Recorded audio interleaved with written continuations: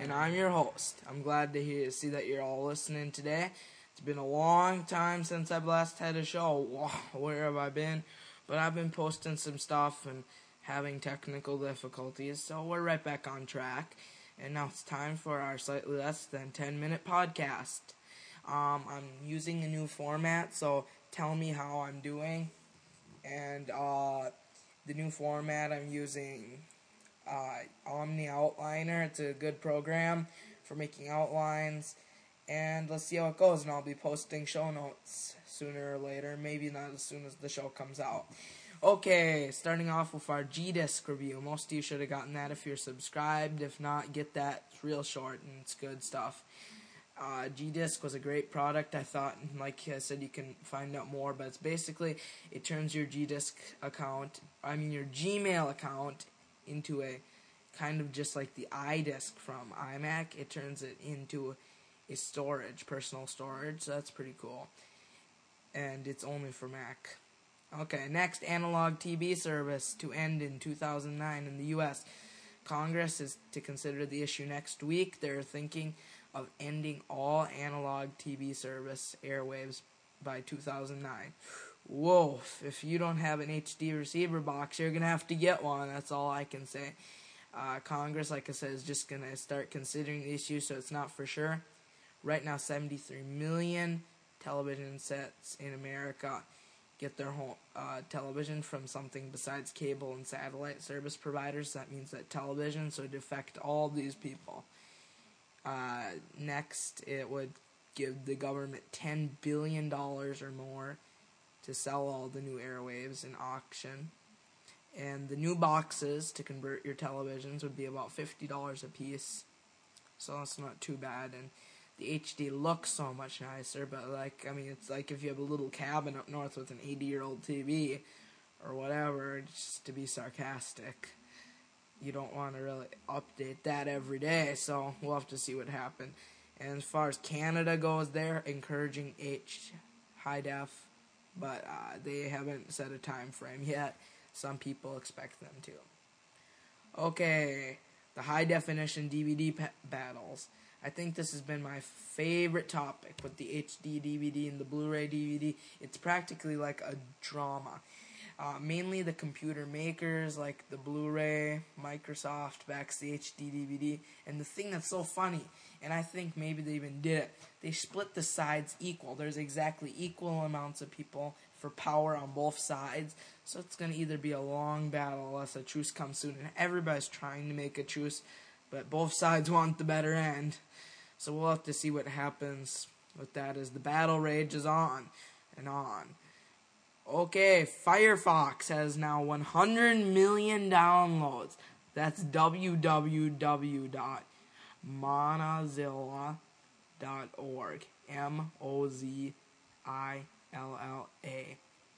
Wow. Firefox is a web browser, if you haven't heard of it. Much more secure, much more safe than Internet Explorer. It looks awesome and works awesome. It has some pretty cool features like tab browsing, RSS reader. I really recommend you go over to their site there and check out Firefox and Thunderbird and some of the other products Mozilla offers.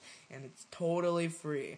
It's an open source web browser, and it runs on almost any platform. So if you don't have Firefox, get it. Okay, and you should download it.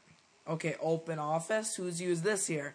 I like OpenOffice, and you can go to their website, www.openoffice.org. And OpenOffice is a pretty cool office suite, and I think it's really changed the way, because instead of buying the $500 Microsoft suite, you get the same thing for free.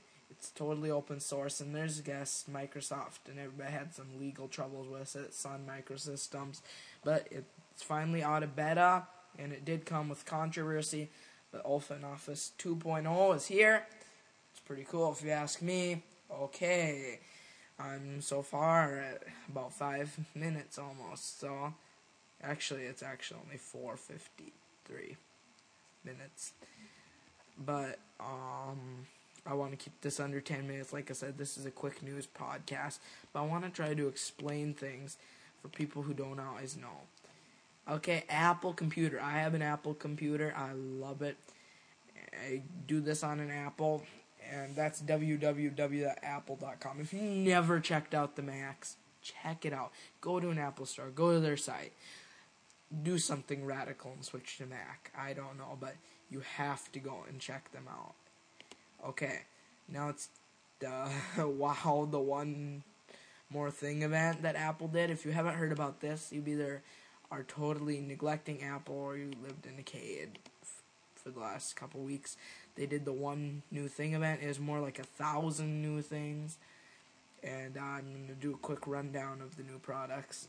New iMac G5, faster, cheaper, better, and they put an iSight built in, so it's ready for high quality video conferencing and video recording built in.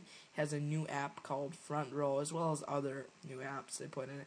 I really hope Front Row is made available for the standard Mac user, so that we don't all have to go out and buy new iMacs, which I doubt that many people will, and I think Apple can make a lot of money if they put it up for sale. What is Front Row? It's basically Media Center for Mac, only they did it Apple style. Instead of 46 button remotes, it's a 6-button remote, and the graphics are awesome. Go check it out. That would be www.apple.com/either iMac or /Front Row, I think. The new Power Macs. Well, I was saying, why would anybody want to buy a Power Mac now after the new iMac? Well, shortly after the new iMac G5s, the new Power Mac G5s come out. They're 4 G5s in one computer box. So the G5 is faster than the Pentium 4 to start out, comparable to the Pentium D and the Athlon 64. And then they put 4 of them in one computer. Let's just say this is one supercomputer. Also, they updated the PowerBooks. Some of them are a little bit faster, a little bit better graphics.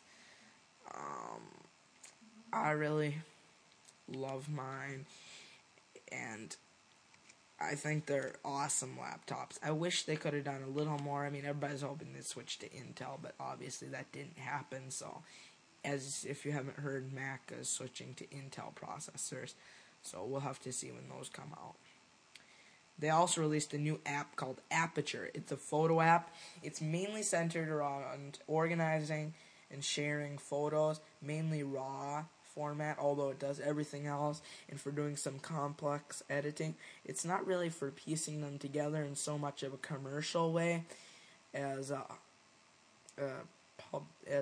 photo studio from Adobe, but it's more of a, how should I say it? It's more of a professional version of iPhoto, for you who know where that is, and it's really great for organizing and editing more picture photos for professional photographers, not so much for advertisers in the same way. And it's about time that Apple added some photos stuff to the Pro line of software and hardware. Okay, iPod Nano. Wow, have you seen this MP3 player? It's a flash-based MP3 player, color display, photo compatibilities, and it is mega small and mega cool. It's impossibly small, as Apple put it. And if you haven't seen this, check it out. And all the names of these things are basically www.apple/aperture/iPod Nano or /iPod. Speaking of iPod, that's the next thing on my list. It's iPod Video. It's awesome looking iPod. It's the best one ever, as Steve Jobs put it, and it does video as a bonus. And that's how I think. I'm not sure that video is going to be such a huge hit, but it does it as a bonus. So you can't go wrong getting something else thrown in, can you? And what accompanies this? iTunes 6. And in iTunes 6, video is now for sale. So, if you download the newest version of iTunes, you can see some video there. Okay, now, my last thing now, I want you guys to help publicize RPC Tech. Share it with people, tell people about it, or just tell people about this stuff, and please, please email me if you share it with people and tell me your story. Also, vote at Podcast Alley. In the show notes, I put a link to where you can find me there. Just vote there for me, and it'll help when people search for tech that I'll come up higher in the ranks. And closing, finally, I have an email that's rpctech3-10@gmail.com.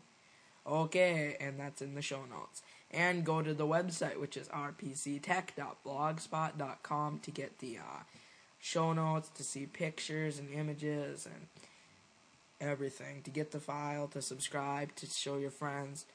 Well, thank you for listening, and we're a little bit over 10 minutes. Right now we're at almost 10:30. So, thanks for listening to RPC Tech.